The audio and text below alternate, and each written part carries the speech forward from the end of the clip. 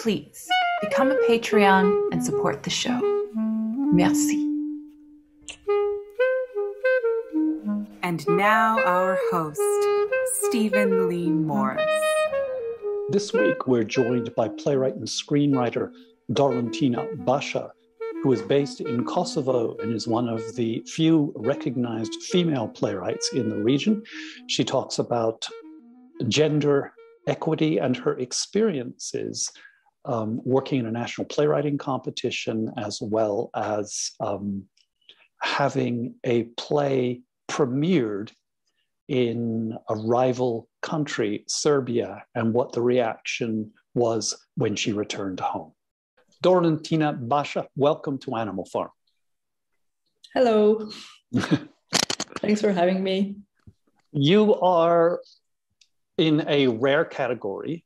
You are an accomplished playwright and screenwriter, and you are female, which in Kosovo is an extremely difficult club to get into.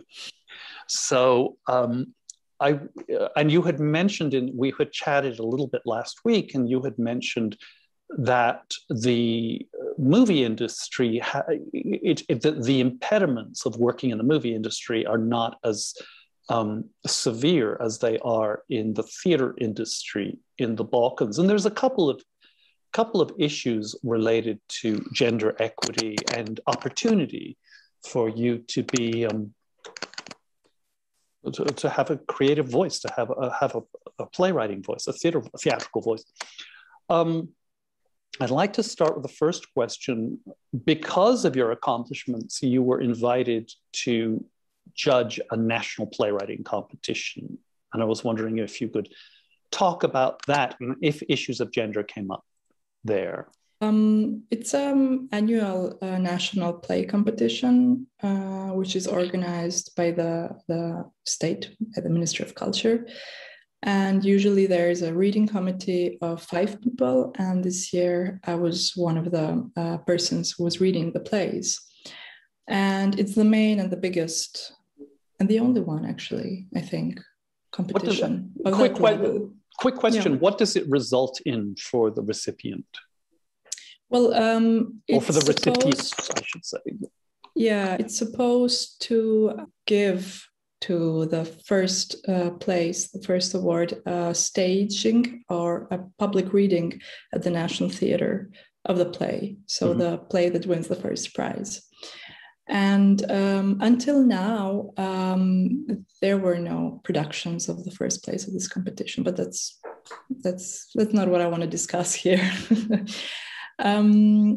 To go back to your question, if any gender issues came up in this experience, actually, it was very interesting because,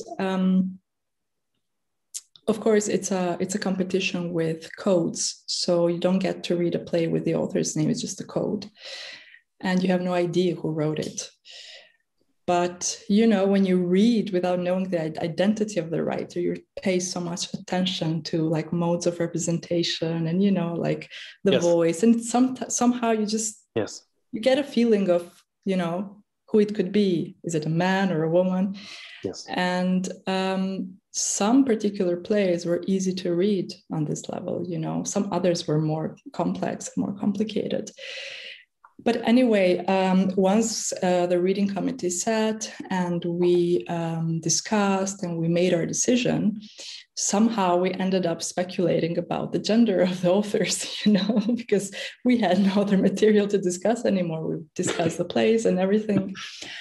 And it was just, we were just chatting completely innocently. And then one person who was representing a man who was representing the National Theatre was convinced that the play that got the most votes was written by a man, and the play that got the least votes was written by a woman. And, I was not sharing this opinion with him. To me, it was very obviously the opposite. Anyway, we had a discussion around this, and in the end, when the results were published and when the authors were revealed, the person who got the most votes, so the winning play, was written by a woman, actually a young woman. And the person or the play that got the least, or it was not like in shortlisted, was written by a man. And that made me think how much more work we need to do here in Kosovo to somehow recognize the presence of women in theater. It's like they are there, they write their own stories and they have to be recognized. But also, but how Dori, important it is. Yeah. Couldn't an argument be made that actually that is a testament to the integrity of the system, that the leader of the National Theatre actually could not tell the gender of the playwright? That is also a testament to the artistry of the playwright, that she, if we can use that word, was able to disguise her gender and simply have a voice that was interpreted by this guy as male. Couldn't that be seen as a good thing as opposed to something that needs more work? That's not an opinion, that's a question. Yeah, sure. Yeah, of course. And it was a very, very well written play, but the issue was that the play dealt with gender in a way. In a very particular way, which I think is very relevant to women who are dealing with gender. And I think it's just something very particular about writing about these issues that maybe not people that are not involved with issues that deal with gender representation, they just cannot pick up, So that was a very interesting experience, Yeah, I just want to ask, how many applicants were there? Unfortunately, this time there were not many. Usually there are quite a lot, but this time there were merely 6. 6 applicants for a national playwriting contest. Yeah, that is extraordinary. I think it's the first time that there's such a low number, because usually there are much more. I don't know, maybe it was the pandemic or, just... And what was the gender makeup of the jury? We were 3 women and 2 men. And was there a uniformity of opinion on the gender of the judges as to the gender of this particular playwright, the winning playwright? No. We were just, as I said, we're just speculating, But it's always interesting in these discussions and these speculations, like to make some observations. Was the other man on the panel, did he agree with the artistic director of the National Theatre or not, in terms of just that one question of who wrote this play? No, it was not really a debate, it was more like an observation from my side, it's not like we just, could be a he, could be a she, and the reasons, But to me, it was interesting to observe this because in my work, I deal with gender a lot. And I'm always paying really attention to discussion like this, because for us in Kosovo, especially in theater, we still, as I said, we still need to do a lot of work to somehow have the women's voice in the theater. It's still not there. It's different in film, and we spoke about this last time. It's changing, but in theater, it's not yet. And that is, can you attribute that to, I would jump to the conclusion it's just a kind of recalcitrance on the part of the artistic leadership, where we've always done it this way, and they're not changing systems. Is that accurate, or is that? I don't know, actually. Since we had the conversation last week, I was thinking about it. I don't have an answer. I really don't know. It's because the cultural scene in Kosovo and the theater is very centralized in terms that it gets all the funding from the state, and you don't really have an independent arts and theater scene, and the one that is there, it's barely existing. And you've been here, and you've seen it yourself. It's not like we have independent and private theaters, and we have the National Theatre, we have city theaters, which are also supported by the state, by the city councils, and we have 2, 3 small independent stages. And I think because of the system, you know, it's very centralized, the support, the funding, but also somehow the you know, the mentality. Yes. You know. Yes. Like the Yes. National Theatre, or, you know, the national institution, regardless if it's theater or a gallery, or, you know, the national institution has certain standards. It has, you know, tradition, and, you know, it's a bit conservative. And yeah, I think that has to change somehow, maybe. Well, you're in Europe, and your neighbors, you just visited Germany last week. In Germany, these discussions are vibrant. In the United Kingdom, these discussions are vibrant in the art circles. What's the difference? Why are they happening there and not in the Balkans? I think they're bound to happen here as well. Yeah. Just, you know, it takes a bit more time to start the conversation. And as I said earlier, and as we discussed last week, it started in film in Kosovo. So it has started in film. Yeah. It has started in film. And I think it really is a matter of waves, you know, like it starts with film, and we have had a great year last year, this year. I mean, the past 10 years have been great for women filmmakers in Kosovo. Mm-hmm. And there have been so many distinctive women directors and voices in storytelling. And it's so encouraging to other women artists, you know, when you see a success that is recognized.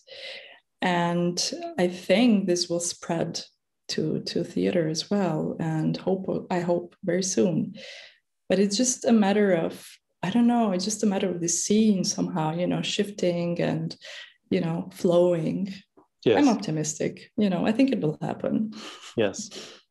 Interesting. We don't really have we don't have a state theater at all. There is some government support for theaters, but the entire movement is is regional and nonprofit, or almost entirely. That's excluding the commercial scene in New York, which is market driven. But there are certain theaters that seem to rise to the equivalent level as though we had a national theater. They seem to get the lion's share of funding, even if that funding is largely private, though not entirely. So it's just very interesting how the shapes, what Neil Labute might have called the shape of things, they seem to replicate each other, even if the systems are different. And yeah, the independent theaters that you're describing in Kosovo, I think in Los Angeles, they're suffering in a similar way, a lack of funding, a lack of support, and the struggles are getting increasingly arduous for them to survive. So we're cousins, despite our completely different artistic systems. So that's interesting. Let's talk about this idea. One of the consequences of having a government that really does support the arts in the way that the United States doesn't, but that comes with costs, which I think you've already addressed. You had one of your plays performed in a country that was and probably still is a political rival, but not necessarily an artistic rival anymore. And you had success with that. I'm talking about Serbia, and your play was produced in Belgrade. And then you returned to Kosovo, having on the heels of that success, which would, in a sane world, would be a cause for celebration. What did you find when you returned home? Well, this happened quite a long time ago now. It's been 10 years, in 2011. I wrote a play that was staged in Belgrade. It was part of a regional Western Balkans contemporary play competition, and it won the first place. So with this first place, there was also part of the prize. It was that it will get a production in Belgrade, and it had a production in 2012 in Bitev Theater in Belgrade. And it was a success because, you know, it's not like every day in Belgrade, you have stories from Kosovo or Albanian authors from Kosovo being staged. And also the theme, the topic of the play was about the war and the consequences of the war. And that's why it had a lot of attention. It really had a spotlight there. And I mean, I was expecting some sort of a success or similar path when I came home. But unfortunately, it didn't happen for quite some years because I think the fact that the play had its first premiere in Belgrade was somehow considered unpatriotic, you know, and it was seen as, you know, like not a very smart move for me as a playwright. I have a quick question. I mean, in a way, it's in defense of your position. Did you have any opportunity to premiere this play in Kosovo? I did have later in 2015. No, but 10 years ago, let's say, which was what you're talking about, which was 2011. Did that opportunity exist at this time? Well, no. I mean, there was interest from theater directors who approached theater with my play, but they were turned down. And, okay. Yeah.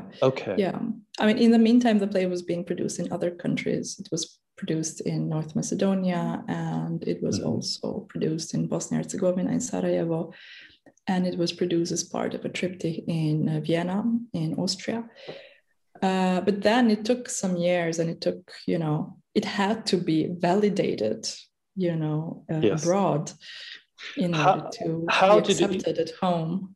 How did this nationalism that you're describing, this kind of, I guess it's resentment, to put words in your mouth, how was this actually manifested? How did you experience this? Was it conversations? Was it press reports? Was it?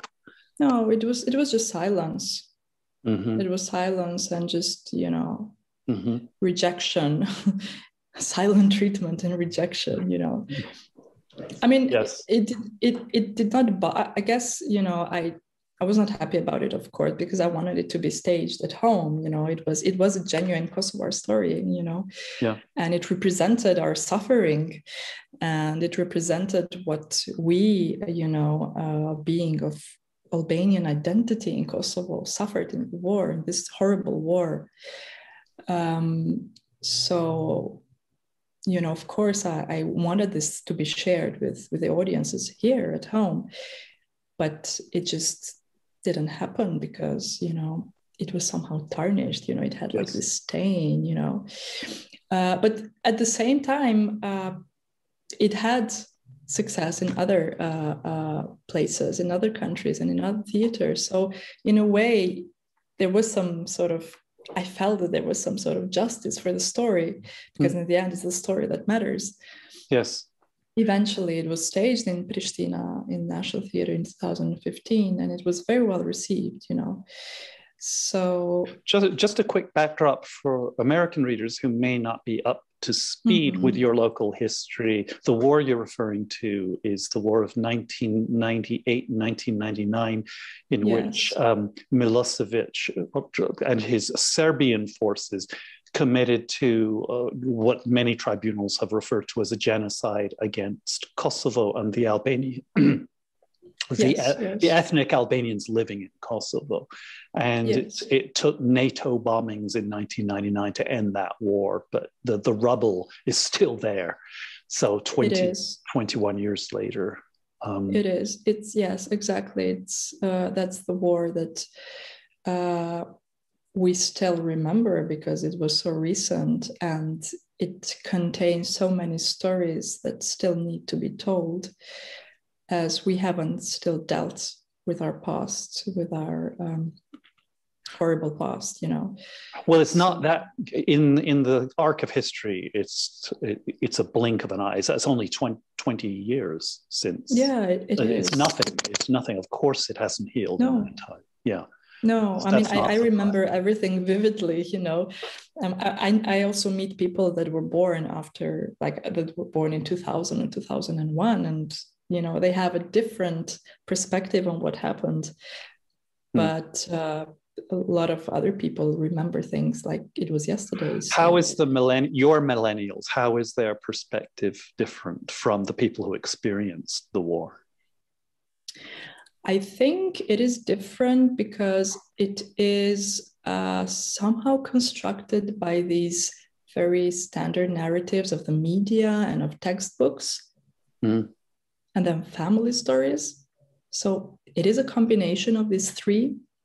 And of course, in the media, it's always present in one way or another. And in the textbooks, school, history, but it just lacks this having the experience of being a refugee or, being under this constant threat of a war, because, we experienced the war in 98 and 99, but since 89, when Kosovo autonomy was abolished by Milosevic, we lived an everyday fear of, war starting any moment. Sure. So it just lacks this, because it forms you, of course, when you grow up in this situation, it just shapes you. Yeah. And it shapes how you relate to everyday life. Yes.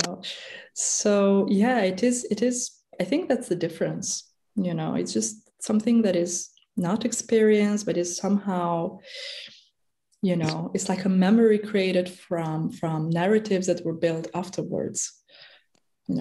Yes.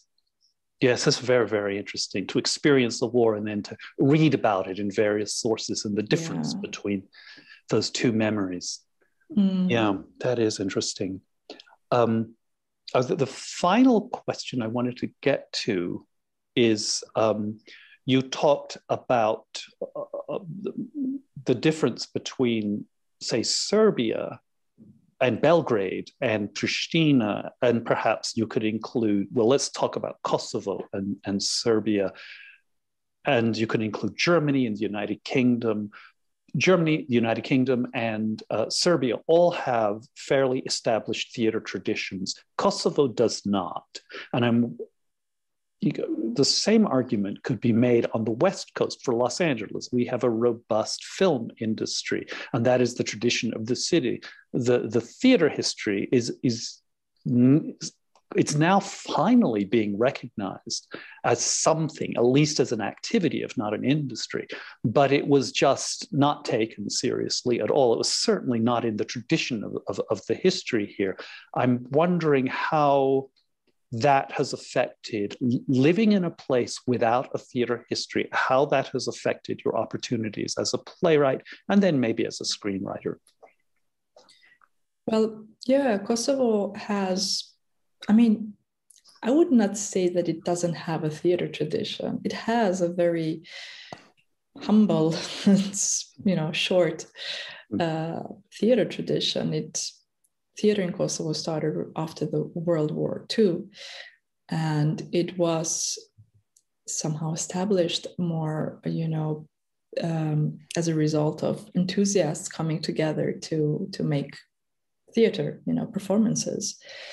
And it took some years for people that were part of this initial movements to start to educate on theater, like actors, directors. And unfortunately, because in Kosovo we didn't have a theater school then, they had to go to school abroad. Kosovo was part of Yugoslavia. And so, they were educated on theater in, let's say, Sarajevo or Zagreb or Belgrade, these other capitals of ex-Yugoslavia that had a theater tradition and theater school.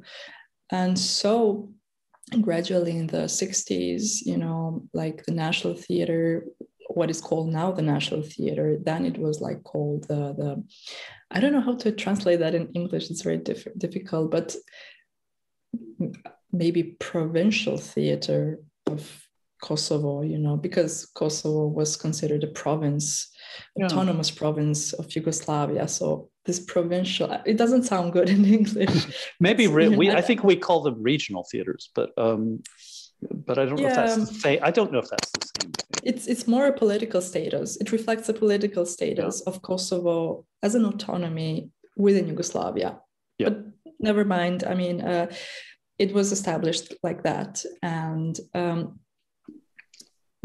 Yugoslavia was a socialist federation, and everything was centralized. So this theater was part of these theaters across Yugoslavia. So it started an ensemble and a repertoire, and that's where our theater tradition starts. Mm-hmm. And of course, this history that Kosovo experienced was reflected in theater as well, because when in 1989, Milosevic abolished autonomy, all institutions excluded Albanians working in these institutions like overnight, because they would not comply with the new measures, like the Milosevic new measures. And so that there's a big gap there, an interruption there, And so since 19s, a lot of theater was improvised in alternative spaces, and, it was gone back to these enthusiasts and people who had the will to make theater, and not really part of a system or a structure that is producing theater. So I think in that sense, it is difficult nowadays to somehow, like have maybe a theater scene which is more a platform to promote or to recognize new and different voices. Yes. Because, as I said in the beginning, it's still very centralized, because that's the system. The system was like that, and it still is like that. It's centralized. And I think because of that, we still have this really conservative and traditional theater, which is in the system. But other than that, there are some changes, some movements. For example, there are city theaters which are being supported by city councils, and a lot of them really suffer financially, because city councils are generally poorer than the central government. So they're just there isn't the money. Yeah. But for example, just to take an example, the city theater of Pristina, and Pristina is the capital of Kosovo, and the city theater of Pristina doesn't even have its own budget line, in the city council. So in order to produce plays, each play has to apply individually for what is called a subsidy, which is very complicated. So people are just discouraged, who wants to go through all that bureaucratic process to get a play staged, to get a production budget, to get a production, which it is going to be very small. And, so I think it's the general atmosphere is very discouraging, I would say. And I think that's what makes it really difficult, Mm-hmm. Mm-hmm. Mm-hmm. Do you see this changing in the near horizon, or do you think? I believe it will change, because... or is it depending on the economy, on local economy? I think it depends a lot on the community as well. And the theater community is growing, and it's getting more and more dynamic, Mm-hmm. and I think maybe I sound like very idealistic, but I think they will change it. I think that the community has to really put pressure and have this changed. Dorontina Basha, thank you for joining us. Thank you. Thank you for having me. Next week, we're joined by Lisa Dring, a Los Angeles-based playwright who is a playwright in residence with the Play LA, a program of Humanitas. She has also had her plays developed at the Blue Mountain Center and La Jolla Playhouse.